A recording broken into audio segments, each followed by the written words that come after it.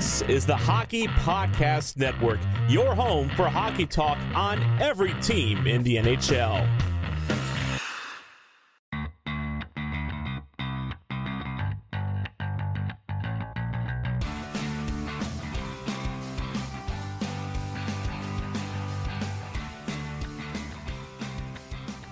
Hello, and welcome to the Tip of the Iceberg podcast, brought to you as always by the Hockey Podcast Network. My name is Nick Berlansky, and as always, I'm joined by my counterpart to my, I guess that would be to my left right now, Nick Horwat. How are you doing, Horwat? I mean, we're coming off of the biggest loss of the season for the Pittsburgh Penguins. Thoughts are down in the city of Pittsburgh, but realistically, the Penguins are 3-1-2. It's great. This is not a bad day. Dude, I didn't even watch the game yesterday, to be fair. And most of that was because of local blackouts, because I'm not paying for cable. I don't understand. I've not seen good reviews about the AT&T Sportsnet app. I still should probably maybe give it a shot. And ESPN Plus blacked out locally. You gotta love it. So I couldn't even watch the game. But I was also busy. As a matter of fact, if we want to talk about the game, I was leaving my apartment building at one point. Mm-hmm. I got in the car, flipped the game on the radio. It was that shift where the Penguins were really holding it in the zone. It looked like they were about to get one. Mm-hmm. So I pulled out of the parking spot. The Lightning scored. I'm like, okay, shit happens. 2-0, so be it. I'm not even completely out of the parking lot yet, and we were down 3-0. Yeah. My parking lot is not that big, but that was a quick way to go down 3-0. And I didn't turn the game off because I couldn't watch it, so I kept it on and suffered in driving through the rain. But still, that was an experience. I don't think I've ever been in the same vicinity of a moving car and 2 goals seen a team score 2 goals. So, hey, you know what? Things happen, I guess. Yeah, obviously, you're talking about the second and third goals for the Tampa Bay Lightning that were, I believe, 15 seconds apart, something 10 in that area. So it was not the most fun game if you're a Pittsburgh Penguins fan, as they take a loss to the Tampa Bay Lightning 5-1. It is their first regulation loss of the season, which, if we're talking honestly, I did not think would be in the 6th game of the season. I thought it would have happened before. So I'm not all that upset at the Tuesday night performance of the Pittsburgh Penguins. This is how opening night was supposed to look. And the Penguins surprised the Tampa Bay Lightning with a really good forecheck, with really, a lot of tenacity from all 4 forward lines and the defense, and from a really stellar performance on opening night by Tristan Jarry. Some of those things Tampa Bay was ready for this time. Now, obviously, the Penguins are without Carter and Rust as well, that they did have on opening night. But Tampa Bay was ready for that forecheck. The first period was a really good period. I mean, this entire game, and I know that not everybody's a UFC fan, but this entire game felt like a big title fight in the UFC, where the champion is honestly leagues above where the challenger is, but the challenger is going to put up a good fight. An absolutely phenomenal first round or first period where it's blow by blow, back and forth, yet nobody really gets an edge. The cream rises to the top in the second. The damage is done. Tampa Bay takes a 3-0 lead because they just had that talent. You saw it with Braden Point and Andre Palat. And really, I believe Victor Hedman had a sneaky good game in this outing. And then, of course, in the third period, the challenger is already beat down 3-0 for the Penguins, has not much left to give, and is too far behind to come back. And the champion at this point just kind of paces. And that's what Andrei Vasilevsky did late into this third period. He just shut the Penguins down. So it really felt like a big UFC title fight. And I feel like that's how all UFC fights end up going, unless it's Usman Covington, which I'm excited to watch in a couple weeks. But realistically, that's how I felt this game kind of went. It's interesting that you called it a title fight, considering that's what game 1 was supposed to be. Really, yeah. The last 2 back-to-back champions being pit against each other. But here's the thing: if we really think about it, you mentioned this is the way the first game should have gone. Yeah. Well, it is. If you look at our injury report and COVID report, this is the way the first 6 games should have gone. I am not disappointed in this downfall at all. No. I think that's kind of why I'm still in a cheery mood. Like, it is the defending 2-time Stanley Cup champion. We have no first line center right now. Okay, we don't have our first, second, or third line center. Exactly. Blueger's our fourth. He's playing on the third line right now. God bless him. Brian Boyle's been a ton of fun. Drew O'Connor should still be in this lineup. But we are out there with Sam Lafferty, guys. We are out there with Dom Simone, who probably won't be here once all is said and done. We're missing everybody. This is the way the first 6 games should have gone. We should not have blown out Toronto the way we did. We should not have stayed in the game in Florida, really, in game 2. Who was our other overtime loss? Dallas 2-1. That game was Dallas, so, But in reality, if you would have told me with a fully healthy lineup in the first 6 games of the season we would have 1 regulation loss, fully healthy, I'm taking that. Yeah. Here we are without any of our top players, and we're killing it. I'm not mad at this game. It's just, it finally happened. We finally got our, hey, this is the way the team really, not should be looking, but this is what is going to happen when we don't have our stars in the lineup. Every team has bad games. Okay? Every team has them. This is not panic season yet. This isn't Toronto, where this has been going on for 4 years. Oof. This is Pittsburgh, Pennsylvania. This is Pittsburgh Penguins hockey. Bad games happen. We have seen the Penguins play at full health. We have seen them play horrendously. Now, I didn't see this game, so I can't say if the play was good or bad. We shut them out through the first period. Something, that's decent, right? I don't know the shots or anything, but it was 12-10 in favor of Tampa. Hey, that's close. Again, like I said, for those 2 lineups, they're missing Kucherov, but Stamkos is healthy for once. I don't know. I take this game and just say it's our first bad game of the year. We're going to have a couple of more. We just can't string them together. And we get this one off our backs and we move on. It was the Stanley Cup champions, top of the league, and our lineup is depleted and has been all year. Take it in stride and move on, everybody. It's funny, when you said we're missing like all of our star players, I had the need, and you saw me looking down probably on the feed here, I had the need to look and see how much salary cap money is actually out of the lineup. 31.55. I might have messed it up because I'm doing it on my Apple Watch. But $31.55 million and an $81.5 million cap is missing for the Pittsburgh Penguins. Clearly,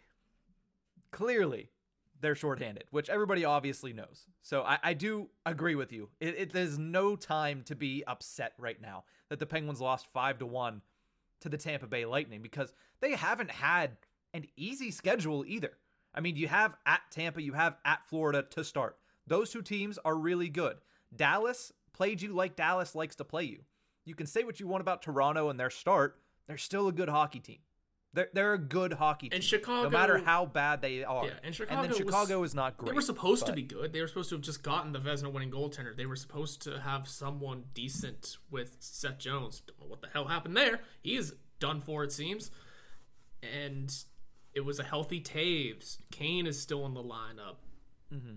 I don't know what the hell is going on with Strome, but things. Yeah, Alex DeBrincat is still very good. Kirby Dach is still very good, despite turning into a pest a little bit. We just walked all over them, and I think that's just the way Chicago is right now. They have a bunch of bullshit happening, more than just off-ice stuff. That on-ice product is not good right now.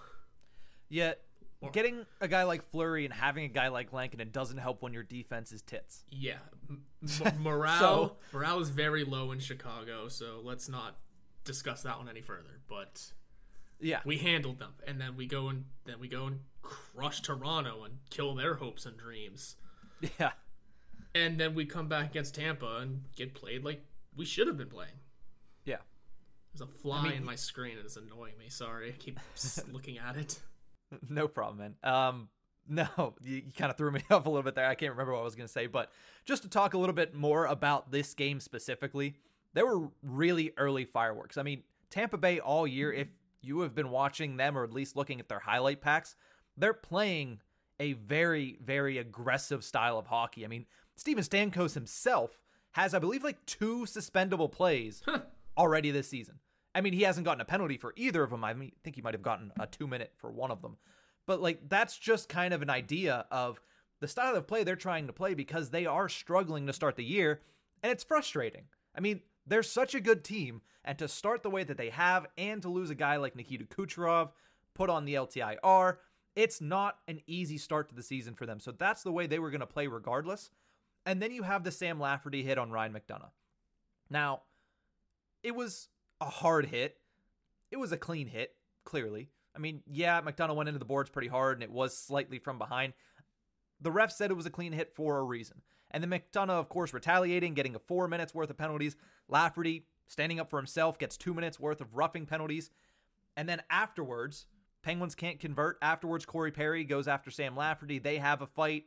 That's basically how that first period went. It got chippy.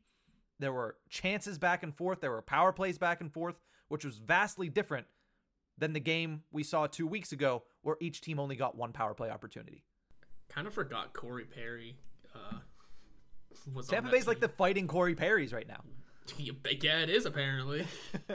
Fighting the Sam Laffertys of the world.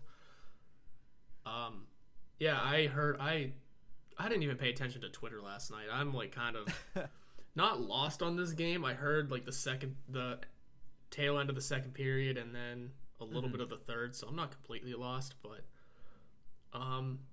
boy oh boy.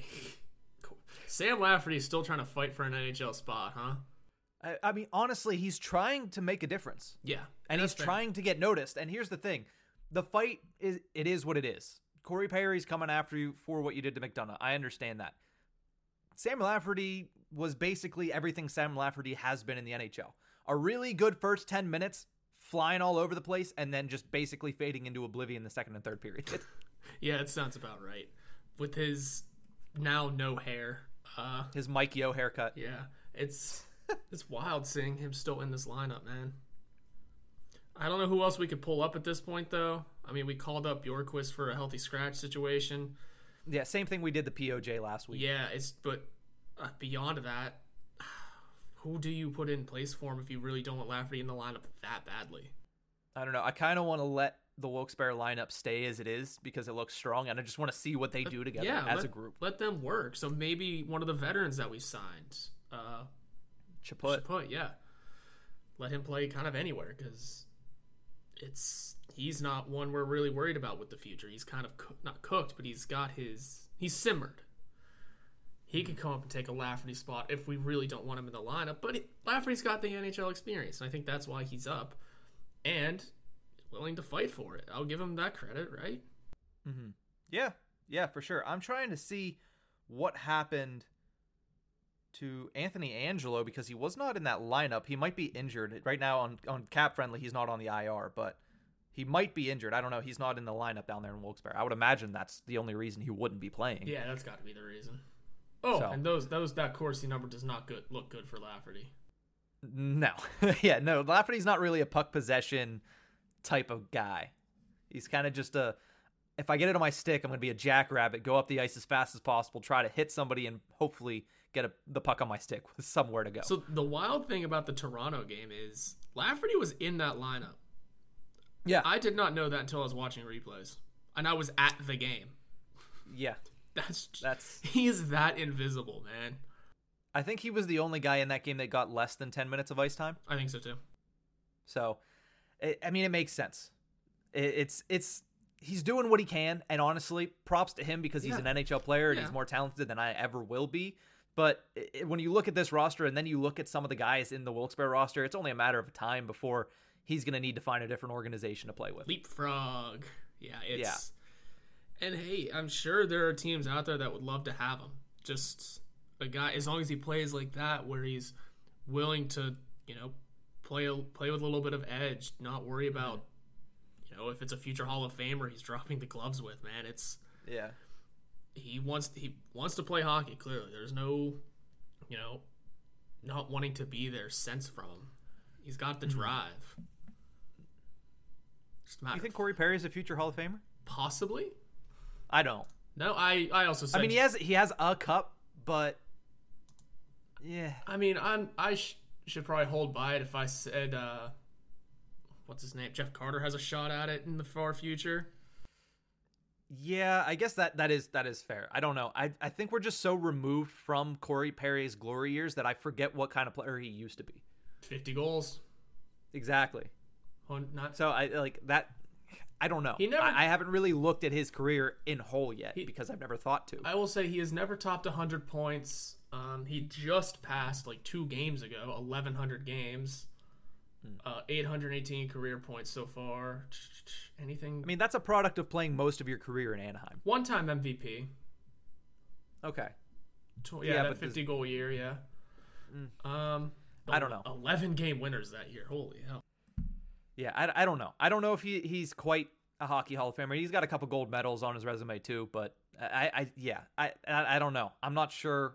I would have to actually look at his career in depth to actually think that, but off Bucks, I don't see him as a Hall of Famer. I mean, at least not a lock Not for first sure. ballot for sure. Yeah, no.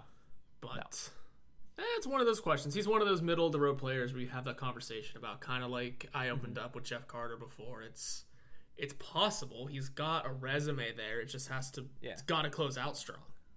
Yeah.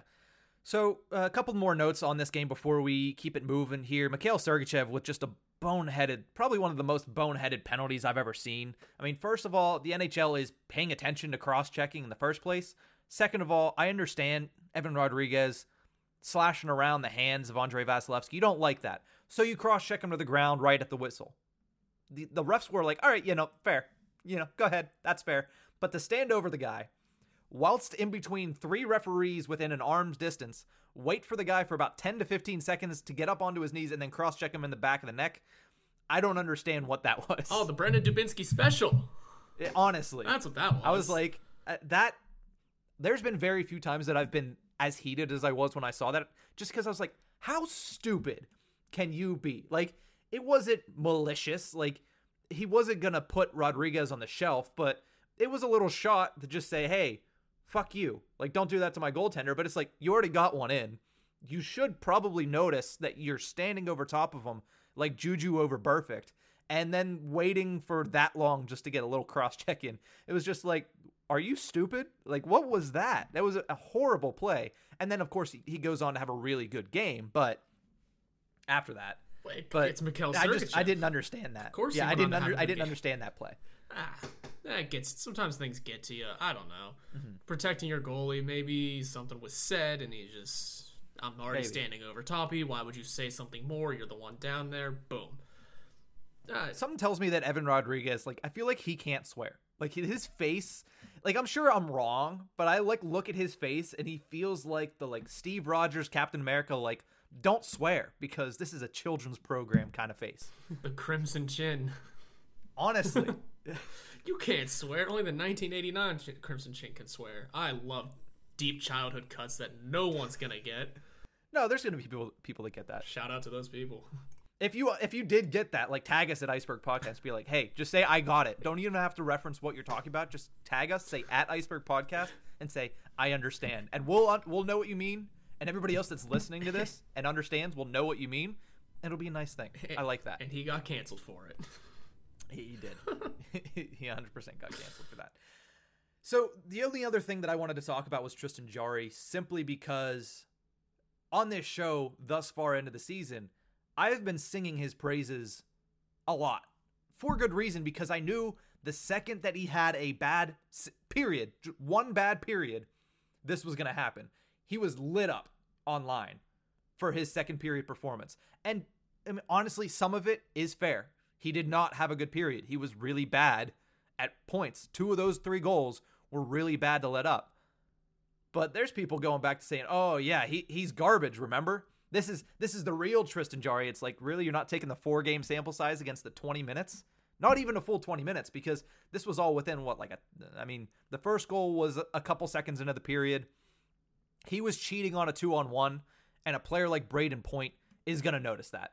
And he put it in a very good position, and Point put a backhand top shelf. Jarry just leaned a little bit. He should have trusted Dumoulin there in a 2-on-1. But again, he cheated a little bit, and Braden Point, being the player that he is, took advantage. And again, still, Braden Point shoving it up my hoop for ever saying that he was not a star player.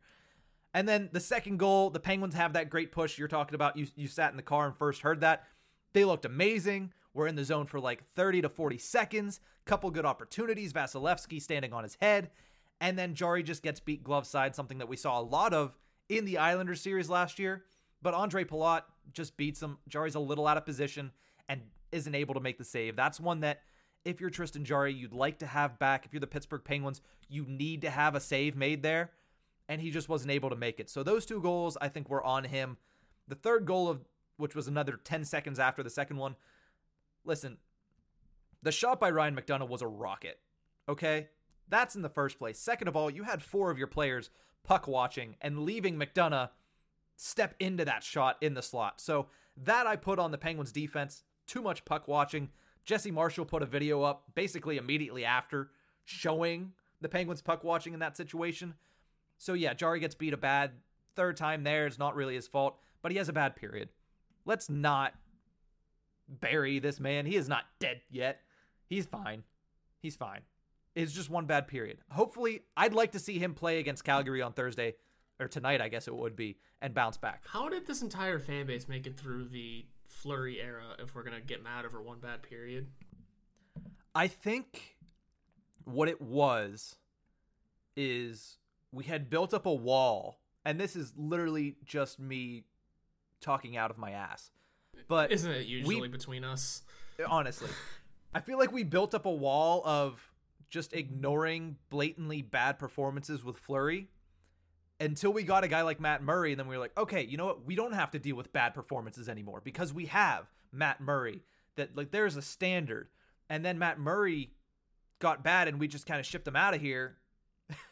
And now we're in that mode where if you don't perform, you're going to be in the ire of this fan base. Like, we can't deal with one bad performance. We're not. It needs to be, like, and especially because it's probably exasperated because it's the end of the Crosby Malkin era. It's like, we can't have you sucking. You need to be good always. And I feel like, obviously, it's not fair for anybody.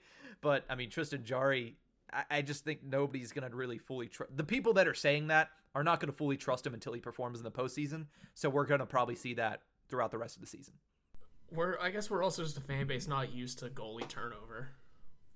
I mean, it's not like we're Philadelphia out here with 7 goalies in a year. It's the same situation. I mean, we sat through, this is taken away back, Tom Barrasso for ages and ages, amen. Yeah. Then there was some turnover era, and then we got Fleury. Ever and ever. Mm-hmm. Matt Murray, Tristan Jarry, you throw DeSmith in there for a little bit because of injuries. It was... We're in a different era of goaltending, I guess, in this city. It's harder to understand because it's, again, we're not just folding into every game of here's Fleury and whoever the hell is his backup to today. It's... Mm-hmm. It's, hey, we have Tristan Jarry, who's going to be solid this regular season. We're waiting on the postseason for some real performance. And that's it's fair, totally fair, mm-hmm. but enjoy his regular season because we got to get to the postseason so he can prove it to you. Mm-hmm. I was going to ask if you remembered, and I just looked up his hockey DB. I was going to say, I thought there was a stint there where Kenny Reggett was actually like the starting goaltender for a consistent period of time, but he never played more than 46. I mean, 46 games in a season is a starting goaltender, but he played, between 1993-94 and 1997-98, he played the majority, or at least half of, the games for the Pittsburgh Penguins in net. Yeah, because Barrasso had some injury issues, than just Tommy being Tommy. So Ken Reggett's in there, but it's just not the same because he was, I don't know. We weren't around for that, so I really can't dive too deep into that. But yeah, my negative 1-year-old brain can't remember at that point in time. Yeah, well. Kenny Reggett. Yeah. So just to close it with one last thing on goalie talk, Andre Vasilevsky was on top of his game. Finally, he was really good. He was what you would expect Andre Vasilevsky to be. 28 saves on 29 shots. Got much better as the game went on, and eventually by the third period, it was like a boa constrictor. He had the Penguins by the throat, and they were not going anywhere. Luckily, they broke through at the end there. Jason Zucker getting a nice goal set up by Jake Gensel, but 5-1, you didn't get shut out, and actually, interesting stat was Andrei Vasilevsky has never shut out the Pittsburgh Penguins, so we can hang our hat on that. We kept that streak alive. That's cool for a guy who's got quite a few in his career. 26 to be exact. Also, his numbers don't look phenomenal yet this year. So he is just finding his game, I guess. Yeah. But we're going to take a quick break. When we return, we're going to talk a little bit about the man who I just said had an assist on Tuesday, and we're going to talk about Kasperi Kapanen as well. So, realistically, have Kapanen and Guentzel been a disappointment so far this year? We'll get into that right after the break. NFL fans, are you hungry for a big win this week? DraftKings Sportsbook, an official sports betting partner of the NFL, has you covered. New customers can bet just $5 on any NFL team to win their game, and if they do, you win $200 in free bets. Winner, winner, chicken dinner. It is that simple. If Sportsbook isn't available in your state yet, DraftKings will not leave you empty-handed. Everyone can play for huge cash prizes all season long with DraftKings daily fantasy sports contests. DraftKings is giving all new customers a free shot at millions of dollars in total prizes with their first deposit. Download the DraftKings Sportsbook app now and use promo code THPN. Bet just $5 on any NFL team to win their game and win $200 in free bets. If they win, you win with promo code THPN this week at DraftKings Sportsbook, an official sports betting partner of the NFL. Must be 21 or older, New Jersey, Indiana, or Pennsylvania only. New customers only. Minimum $5 deposit and $1 wager required. One per customer. Restrictions apply. See DraftKings.com/sportsbook for details. Gambling problem? Call 1-800-GAMBLER.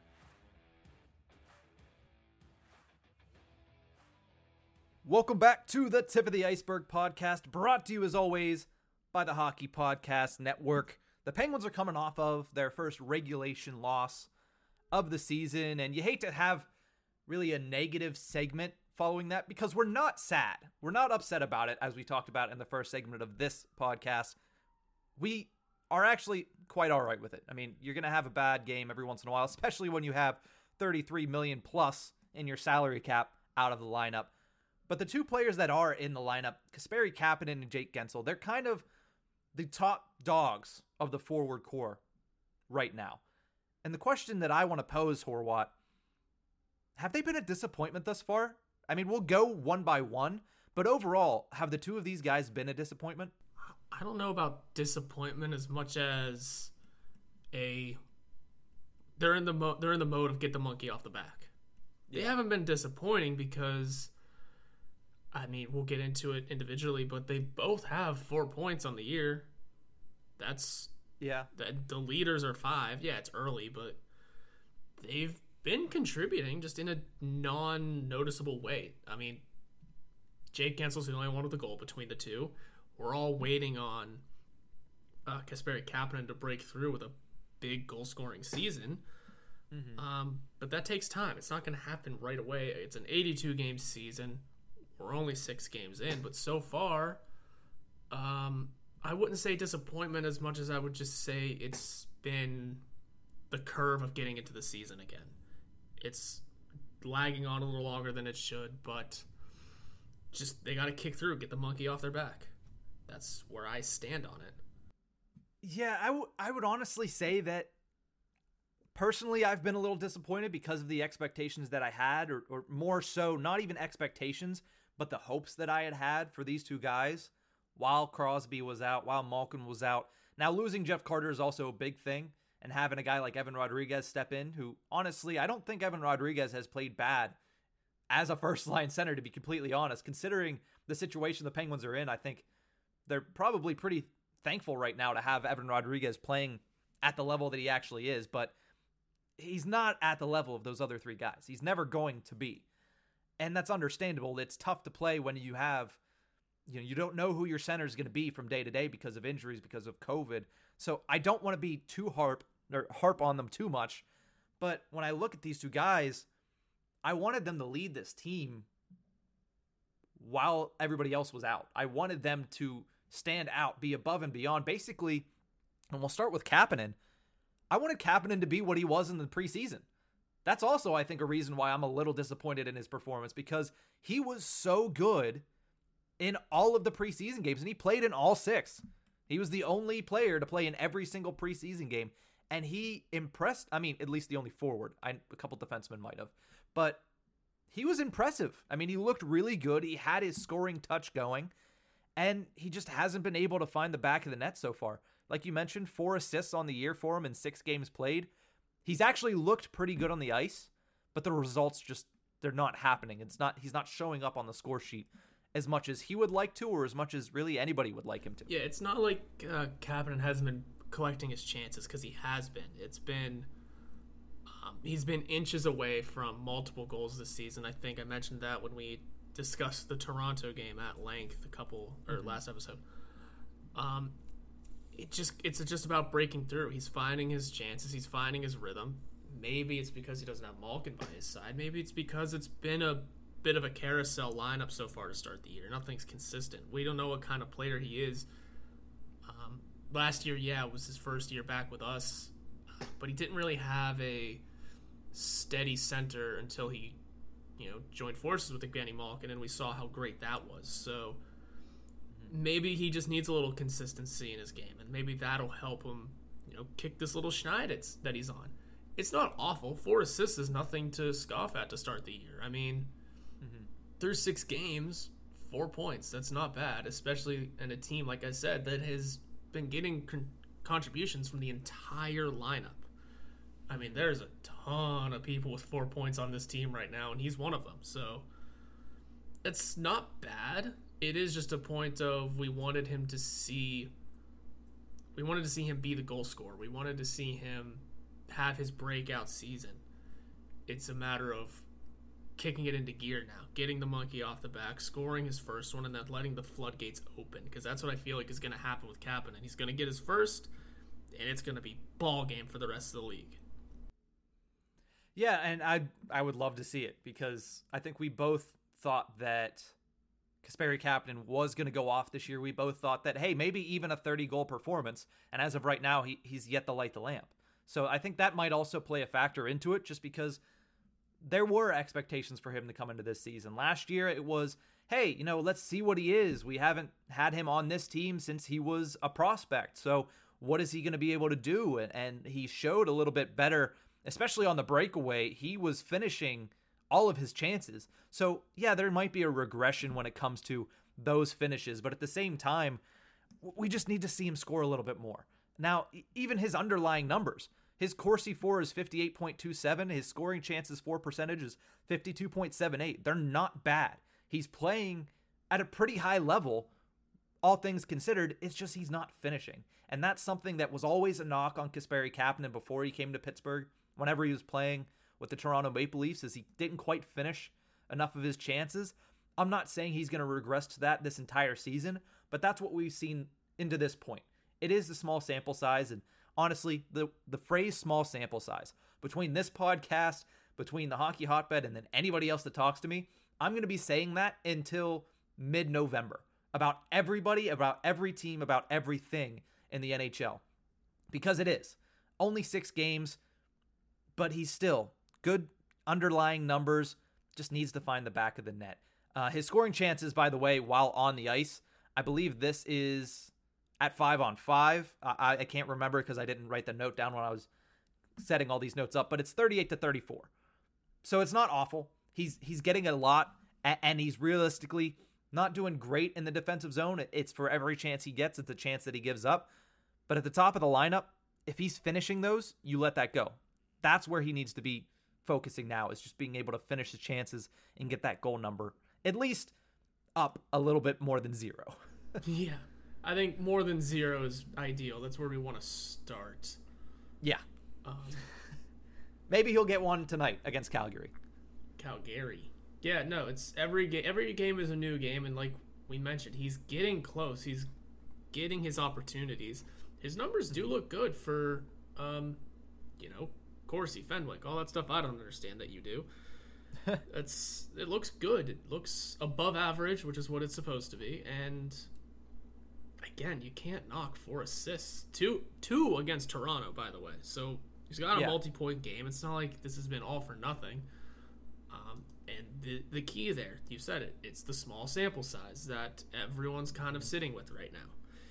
It's hard to have these kind of discussions this early in the season just because it is so early in the season. Every game is a new game, but I mean, hell, the Buffalo Sabres look phenomenal right now. How long until those wheels fall off? Yeah. Or, I said last episode, Toronto looks broken. How long until they get it together? Because they're going to. We know Toronto's going to get it together, right? Mm-hmm. Right? Yeah. Okay. I would think so. Mitch Marner is not usually as bad as he has been. So. Yeah, so it's early in the season, and the Penguins look good. For all we know, we can get fully healthy and knock on a lot of wood right now. We could get fully healthy and just absolute pitfall.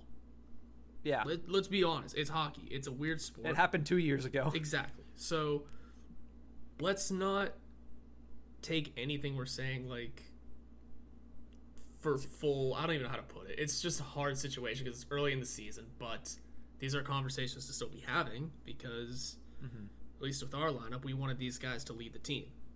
Yeah, these discussions are like side effects, not a diagnosis. Yeah, and I will say one thing I've noticed over the years, I'm kind of just now realizing, but it's never really been talked about, is that when Crosby or Malkin go down, yeah, it's usually Crosby or Malkin that step up in each other's place. Yeah. But then it's never the guys immediately after that you would expect. Like, it's never, I'm trying to think, like the Chris Kunitz that's stepping up right away, or the, I can't even think of anyone from the old teams. It was Kunitz for so long. Yeah, he's just the go-to. But it's never James Neal during Yeah. those early years. James Jordan Neal. Stahl. Yeah.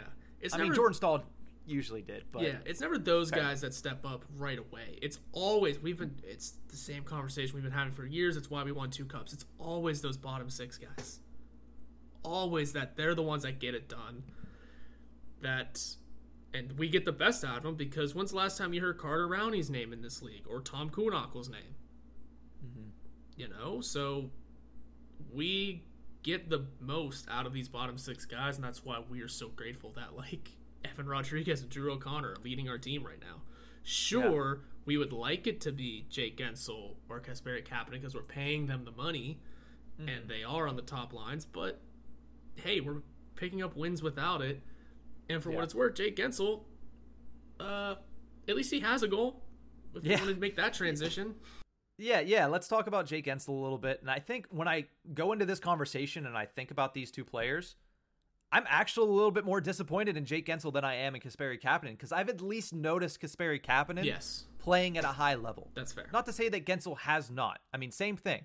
He has 1 goal, 3 assists, 4 points. A very similar line. The only difference is that he has a goal. And his underlying numbers are around the same too because he has a 58.97 Corsi for percentage and a 53.33 scoring chances for percentage. And the same thing that I said with Kapanen, 38-34 scoring chances while on the ice. Gensel is at 32 and 28. Except the only difference is Gensel's only played 5 games because he did miss that first game. But it just, to me, and it might be the way that he plays, but I just haven't noticed him. I've seen he makes some very good passes. He set up some opportunities. But I think just because of the overlying style of play between Kapanen and Gensel, that I haven't noticed Gensel as much. And when he's not noticed and he's not on the score sheet, it's something that, you're wearing an A for a reason. I predicted that he would have 100 points this season. It's not a good start for that prediction. And is it because he needs a center? I hope not, because I didn't think it would be. But maybe he needs somebody better than an Evan Rodriguez, because he also doesn't have Crosby. He doesn't have Malkin. He doesn't have Carter. Evan Rodriguez is a 3rd or 4th line center playing in a top line role. That might make it a little difficult. And also, I'm not sure if he's had a consistent right winger on that line this season. No. Not when you lose Rust partway through your first game. Danton Heinen gets booted up there. And Kapanen played there for, I believe, a game or 2. And then Kapanen was there for a couple. So it's not easy. Yeah. The whole small sample size does come into effect here again, but when you've played 5 games and have had, 3 different wingers on your opposite side already? Yeah. That's not normal. That's not how it should be. And then also, 2 different centers. One of them being Jeff Carter, but the other being Evan Rodriguez, who, when's the last time Jake Gensel and Evan Rodriguez shared a line consistently? I don't think ever. Exactly. So. Oh, well, no, actually, beginning of last season when Evan Rodriguez was the right wing of legend with Crosby and Gensel. That's fair. That's a good point. But regardless, I mean, one thing that is great about Jake Gensel is he's a student of the game and is able to play with anyone. I mean, if you could play, if you are able to, produce with Malkin and with Crosby, that's saying something. Mm-hmm. It's just not the same when it's a little bit more inconsistent right now. Yeah. And yeah, you've played with Rodriguez before. Yeah, you've gotten, productivity out of him. It's a little different when it's not, players of the same caliber. Mm-hmm. I think that's where the downfall is going to come. Yeah, and when you talk about Jake Gensel's potentially being a star player in this league, he has that play-driving ability, and he has shown it this season already, but it's just not to the level of maybe, say, a guy like Braden Point, which we saw basically up close and in person on Tuesday, what Braden Point can do to drive plays. He was all over the place early on in that game. And also, one last thing that I did want to mention about Gensel before I move on to this last little caveat is he did technically have COVID. So you never know if he's still dealing with anything with that. I don't want to speculate about it, but he was off because he was on the COVID protocol. You never know if that is an instance or a case either. Something to think about. But before we move on to our shout-outs and call-outs to close out the show, one last thing about these two is both will be more likely to see improved numbers when either Carter or Crosby come back to play on their lines. Sidney Crosby, once again on Wednesday, practiced with the team, took line rushes with the team, and he might be back on Thursday night. Top power play unit rushes. Top power play unit rushes. Not just rushes. He's getting in there. I texted you saying, hey, his father is also in town, which might not mean anything. I didn't realize he was at the Tampa Bay game whenever I texted it to you, but still. Yeah. Bringing your family in town who, A, lives across the border, and B, we have a pandemic still, so there's something. Come on now. You're not going to bring your father across the border in a pandemic if you're not going to play, right? Unless he's here for an extended period, and we just don't know that because we shouldn't know Crosby's personal life like that, but still. We never have, and we never will. Exactly. So, but who knows? It's a little anecdote of, hey, just maybe. We won't know until this, we're recording this the day before the game, so we won't know until this is already put up. So, interesting, fun stuff. And Crosby could be back soon, and we all know how that's going to go. Expectations are immediately going to rise. It would be a welcome sign to see 87 back on the ice. I'm sure the McDonald's logo at center ice will also be very happy to have its buddy back in pregame warmups, but we're going to take a quick break here. When we return, we're going to close out the show with our shout-outs and call-outs. We'll be right back. Hockey fights, lifestyle, and tales from a first-round draft bust? We have it all and more on the Hockey Podcast Network, your home for boutique hockey content and podcasts covering every team in the NHL.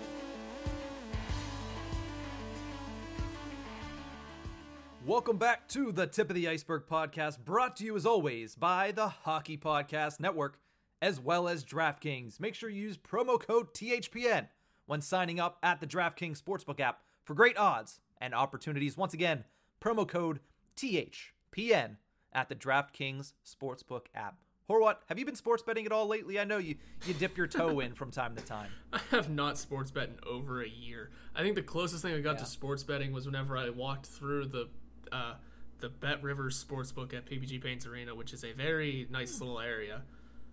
But that's the closest I've gotten to sports betting in the last year. So fair. No, I haven't. Yeah, I've gotten into it a lot more. I mean, when I got the job that I currently have at Odyssey, I work for something called the BetQL Network, which is all sports betting all the time. I mean, it's literally from, I believe, like 6 or 7 a.m. to 11 p.m. They have content all the way through.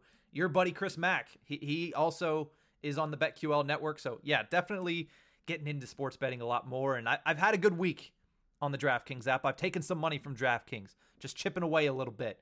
Definitely more so because I use promo code THPN. But let's move to our shout-outs and call-outs to close out this episode. Horwat, I'll lead off with a shout-out. I definitely want to save call-outs for the end of the show. Okay. But my shout-out is to former Pittsburgh Penguin Brandon Tanev. Gotta love Turbo. 5 goals already on the season for the Seattle Kraken in 7 games. Now, the Kraken haven't had the greatest of starts, but they are 2-4-1, I believe, now. And listen, Tanev had 2 goals in Seattle's first ever win at the Nashville Predators. And then Tanev had 2 goals on Tuesday night in Seattle's second ever win and their first home win against the Montreal Canadiens. So Turbo getting some real main character power up there in Seattle. Gotta love it. Apparently he's like the highest selling jersey up there, so... Ooh, I might have to get myself a Brandon Tanev Kraken home jersey. Good luck. I've heard they've legitimately sold out of them. I don't know. Jeez. Well, I also don't have money, so that would be like 3 months down the road. Yeah, or maybe even on a Christmas list. I don't know. Speaking of Seattle, there was... I don't know if you saw. Someone tweeted a picture of it. There was... During the Toronto game, there was 3 Seattle Kraken jerseys in like near the front. None of them were former Penguins. It was like Giordano, Schwartz, I think, and the goalie Grubauer. I think those were the 3. Huh. It was interesting. It made no sense, but they were there. And one of them was wearing a Santa hat. Digressing back to It is not even Halloween, folks. no, and the only pre-Christmas thing that I will allow is Target's peppermint coffee, which I've been drinking all morning. Out of your exclusive Yes. Tip of the Iceberg I'm mug t- that we no longer sell. Maybe we'll do some merch again in the future. But Figure that out. But back to Tanev, yeah, it's remember when we didn't want to get rid of him? I guess there was reason. yeah, I don't know how much he'd help this team right now because this team seems to be the Penguins at least firing on mostly all cylinders, so it's not terrible. We've been getting our depth scoring on. We've been putting up good numbers, and hey, you know what? That contract off the books, I get it, man. It hurts, but we have some breathing room. well, also you have to realize he's getting much more playing time, much more opportunities in Seattle than he did in Pittsburgh. So that's also a reason for the increased goal scoring. But one last thing about the Seattle Kraken and Brandon Tanev specifically scoring goals up there at Climate Pledge Arena. I absolutely love Lithium as their goal song. I mean, Cool. it fits the city. It fits the team. I love it. I was going to ask what song they were using. I heard the horns bonkers. It is. It's crazy. And then to hear like the main chorus of Lithium played through it, it sounds good. Yeah. That's what I thought it was that one. Okay, yeah. Yeah. Cool, yeah. Man, they should have The just grunge gone with the movement. grunge as their team name, but you know, whatever. I'll get past it. No, I like the Kraken. We're probably going to get I used love to the it. Kraken, yeah. I'm already used to it. It's fair. It's good stuff up there. Seattle should be fun. They they're probably doing won't be good. great. They haven't gotten off to the hottest of starts. But again, the downfall of Seattle is going to be Vegas went to the damn Cup in their first year. Yeah. It helps that Vegas has not played well this season, but I digress on that point. Horwat, what is your shout out for today? We're going to transition to baseball because I want to shout out the Atlanta Braves for being the... Hey. Whenever I wrote this shout out, at least, they were the only likable team left. Still true. And it is still true, yes. Out of the Final Four, which was the Astros, the Red Sox, the Braves, and the Dodgers, yeah. In my eyes, the Braves were the only likable team. And they're doing it without their best player. Yeah. That's what's so fun about this. And now Charlie Morton's hurt, but he got his Game 1 World Series in. W. Well, only 2 innings worth, though. Hey, the team still won, so... Yeah. Former Pirate Charlie Morton, shout out. But yeah, big ups to the Braves for, like I said, not just being the only likable team left, making it this far without their best player. We love teams that can make it far without good players. And are there any more storylines I'm missing on that team? They've been fun to watch this year. Yeah, I just have a couple things off the top of my head. This is the first time the Braves have made the World Series since 1999, so shout out to them for the first 21st century World Series bid, their first pennant victory since the 1990s. And also, you know, them making the World Series and going up against the Houston Astros, it just reminds me a little bit of another NL East team that did it a couple years ago in the Washington Nationals. I understand Bryce Harper left before the season, and he went and played for another team, but it just shades of the same thing that last year, you know, the Braves were Ronald Acuna and then everybody else that were really good players, but now, you know, you lose that guy, but everybody else steps up. I mean, I love watching Dansby Swanson, pride of Vanderbilt, play the shortstop position. I mean, yesterday he had an error, but at the same time, I mean, that team is just, it's fun to watch. They're playing against what isn't actually a very good Houston Astros team. Did I get it in there? You didn't hear me say asterisks? Got it. Yes, I did. Love it. I did. Hey, that's why I'm just smiling. This year, we don't think they're cheating, and they're actually playing very well. I still don't like Jose Altuve. Don't care. But, hey, still go Braves, and man, I got nothing more. It's the World Series. It's fun baseball, finally. It is. Yeah, no, I mean, I've enjoyed this entire postseason. I thought it was really fun. I mean, you go back to the Dodgers-Giants series, a series with 205-win teams. That was such a fun series. The Astros, I mean, you could say what you will about them. They've been a really fun team to watch. I mean, beating the White Sox in a really fun series to watch, and then being able to go out there and beat the Red Sox, who also, I mean, they had the only time the Red Sox scored was with a grand slam in that series. So it's been a fun postseason for the MLB. Yeah, that's usually how it goes. It's just for once, I have someone to root for in the World Series. Although the Rays would have been fun last year, but still. All right, let's get to the. Let's move over to call-outs. The stuff that honestly, the stuff that will haunt your nightmares. Yeah, Horwat, I'll let you start with your call-out. Cool. I should have used this last week, but I wanted to talk about the Steelers fans last week. This week, it's something that is still relevant because it carries over. Good old, and I know you talked about it, Evander Kane for his mishaps and not good offseason, and then add on the old fake vaccination card on top of it. Yeah. Boy, oh boy, going from bad to worse in quick time. And also just having his past make sense now, I guess, because of how much his teammates haven't liked him over the years. In all the teams he's played for, apparently. It's not ideal for him. Also, just if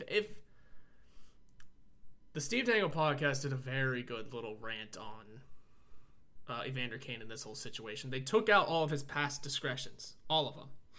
Gambling, the allegations from his now ex-wife, from all of that, and focus solely on the vaccination card thing, it's still a pretty big issue here. You're still an asshole because you're not taking it seriously. You're a professional athlete who travels the world, and then you are adding on all these other things, which if there is a gambling addiction there, that needs to be handled a different way. But just everything else that has been thrown on top of it is not getting any better. And I just randomly want to bring this up. As a player, very overrated. I pulled his numbers up because I was just curious. He has only ever peaked at, 56 points. Yeah. Why is he getting paid as much as he is? Pascal Dupuis has a higher point total in a season than that. Yeah. Okay, and I'm not going to go too much into statistics because I'm not calling him out for not being a good player, because he's okay, but just very overrated. He's been a minus most of his career, and I mean, he's one of the last Atlanta Thrashers. That's true. Not a good start, and it's just becoming one of the most unlikable characters in the league because of everything, and that's apparently just been the in the room thing with him over the years. Just unlikable, not fun to be around. And I think his penalty minutes since his last year in Buffalo have reflected that. Two of the last 3 seasons, he led the league in penalty minutes. I did not know that. For someone that's supposed to be getting paid how much money to score goals, that's not how that works, man. And also, faking a vaccination card is not how that works. Yeah. So Evander Kane, fuck all the way off, and get yourself some help if you genuinely do need it, and then figure the rest out. We've seen, especially over the past year, players being able to go into the NHL and NHLPA. I can't think of the wording right now, but Carey Price goes into it. Jonathan Drouin took a step back, and those two guys did it in Montreal, which I don't want to, elevate or send anything down. I don't want to really rank anything, but doing it in Montreal, I mean, the scrutiny that you can get in that city is kind of ridiculous almost at points. But, if you need help, you can get help, and if you don't need help and you're still doing this regardless. I mean, it's not about not being vaccinated. It's not about that. It's about lying about being vaccinated, because that could put people at serious risk, and it's just very selfish, in my opinion. It is. It extremely is. This goes for the regular people too. Lying about it is a completely different situation than not being vaccinated. If you're not vaccinated, it's your choice. I get it. It's your choice. Hopefully you have a good reason for it. If you are faking it so you can still do regular things, like if you're faking it, that's where the issue comes in. That's why people are getting arrested over it. That's why people are getting massive fines over it. Yeah. And like I said, he's a Canadian-born citizen who I'm assuming lives in America, but still probably has dual citizenship where he can go back and forth like that. You're traveling the world because you're a professional athlete. With the pandemic, and it's just the wrong thing to do, period. It's hard to put into words, but yeah, just that's not the smart shit to do. So I do want to close this out, and I don't like having this last, so I will obviously talk about this more on my next episode of the Hockey Hotbed. It's going to be basically my entire episode on Friday. But the Chicago Blackhawks have my call out. And I know sometimes we say things lightly, like, oh, we're calling them out because of this, but this is not a light matter. So I'm calling out the Chicago Blackhawks, and specifically the individuals that were in the May 23rd quote-unquote meeting following their Western Conference Championship clinch against the San Jose Sharks. The meeting that was about all of these allegations. And that's John McDonough, Jay Blunk, Al McIsaac, Stan Bowman, Kevin Cheveldayoff, and Joel Quenneville were all in that meeting. Obviously, this is all coming at the feet of the release of this information and the investigation into the Chicago Blackhawks that happened on Tuesday, and their handling of sexual misconduct allegations during the 2010 Stanley Cup playoffs. What it basically unveiled is that they chose to not take any action until their quest for the cup, and then also their subsequent celebration for the cup had ended. And in the meantime, somebody was assaulted by that same individual. That individual was allowed to be around the team, to be around the individuals that he had assaulted as well. So it is so blatantly just, I don't even have the words. So I will definitely get into it more on the Hockey Hotbed, just because I'm going to have basically 25, 35 minutes to talk about it there. But just the handling of this, and the fact that anybody, it doesn't matter who said it, but the fact that anybody even had the notion of, well, it's very tough to get to the Stanley Cup Finals, and I don't want to mess with team chemistry by having this come out.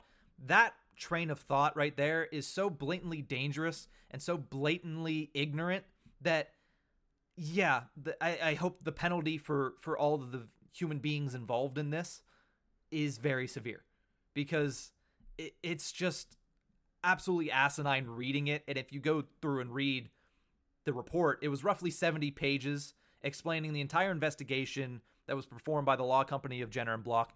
I suggest, if you really care about it, which I hope you do, that you go and read it. I read the whole thing. It took a while because it is very graphic and it is a lot, but just it's ridiculous reading that and thinking that people actually behave like that. Also, I mean, the Chicago Blackhawks players, the subsequent year after that were harassing the player for, the absence of the guy that I believe his name is Aldrich. I can't remember his first name. Brad Aldrich.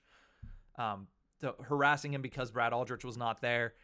And then also, like, it's a lot to take in, and it's just absolutely horrendous reading that. And the NHL has taken action since the release of this information. They fined the Chicago Blackhawks $2 million, which I understand people are a little upset about that, and it's kind of like putting a price tag on suffering. But at the same time, the people remaining in the Chicago Blackhawks organization from that time are very minimal. Stan Bowman stepped aside. I don't know about stepping aside being the right phrasing. He should never be in the NHL again. And also, I mean, I'm sure there's going to be, words from Gary Bettman to Kevin Cheveldayoff to Joel Quenneville, who were still employed by the NHL. So all of these guys, they're gonna need to face some serious scrutiny and some serious penalties because their handling of this is just horrendous, or was just horrendous. Yep. No, the penalties need to be handed down. It's the price tag thing, $2 million. I think people don't look at it as enough because we see fourth liners get paid more than that. That's part of it. I think we look at the numbers maybe just being too low. I don't know. It's hard dishing out a fine for something like that. You would assume there's some more behind the scenes stuff we're not aware of. Like you said, people are going to get talked to. Yeah, Stan Bowman stepped aside, which is a very interesting term. We've heard of stepped down, which is what I think was the term used for his Team USA gig. Mm-hmm. But stepping aside makes it sound like he'll be back. That's the part I didn't like. He's saying when you step aside from something, you have the goal of coming back, and I think that's where the issue lies with the Stan Bowman thing for me. I don't want to dig too far deeper into speaking it into this podcast. I'm going to try and direct everyone to listen to your episode because, hey, that's where we'll have more time. You'll have more time to discuss it. You'll have more time to go into the details. But the Hawks handled it wrong, and I can remember whenever that whole thing with Fleury started happening, we said to ourselves on this podcast, hey, if he didn't want to go there because of that, we couldn't blame him. We couldn't. Now, it's a different situation. It's a different team, yes, but this is something that's going to hang over that team for a long time now. If he didn't want to be around it, he didn't have to be. And now this is going on, and now the team's not doing well. Like I said earlier in this episode, morale is very low in that town about this team. Some of it, woof. It's not good. So, we'll leave it at that because it's hard to have words for that sort of situation as well. It is. Yeah. We try to find them here on this podcast because that's what we do, but sometimes it is just it's a very difficult thing to talk about. And the last thing that I wanted to do was put it at the end of this show. But that's why I'm also dedicating an entire episode to talking about it because it needs to be discussed. Yeah. It is absolutely just an awful situation, and definitely, like I said, I encourage you to go read it. I have the link that I retweeted on Hockey Hotbed on Twitter. If not, Elliot Friedman has the link up. Definitely go check that out and read it. If like I said, it's a difficult read, but it's a read that a lot of people need to make and know what's going on in that situation because that $2 million fine, I get why people are upset, but at the same time, you look at the way that most of the organization handled that. The second HR got it, stuff actually happened. It's just kind of the actions of those 6 men that were in that meeting following their victory over the San Jose Sharks in Game 4. Those guys and their handling of it is where the issue is. And the fact that they didn't follow team policy and they didn't follow realistically like human decency and put a team above an individual's safety and an individual's life. So that's where I stand on it. They put personal successes over someone's well-being. That's what it was. Well, that is going to do it for this episode of The Tip of the Iceberg. Thank you to everybody that tuned in today. And thank you to everybody that tunes in every week because we truly appreciate all of the support you give us. We'll see you guys next week. Have a good weekend, Pens fans. You can follow us on Twitter at NickHorwat41 and at Nick_Berlansky. You can also follow the show's Twitter handle at Iceberg Podcast. This podcast can be found anywhere you get your podcasts from, so please subscribe and rate us on Apple Podcasts. We are brought to you by the Hockey Podcast Network. You can visit them on Twitter at HockeyPodNet or at thehockeypodcastnetwork.com. Every team, everywhere.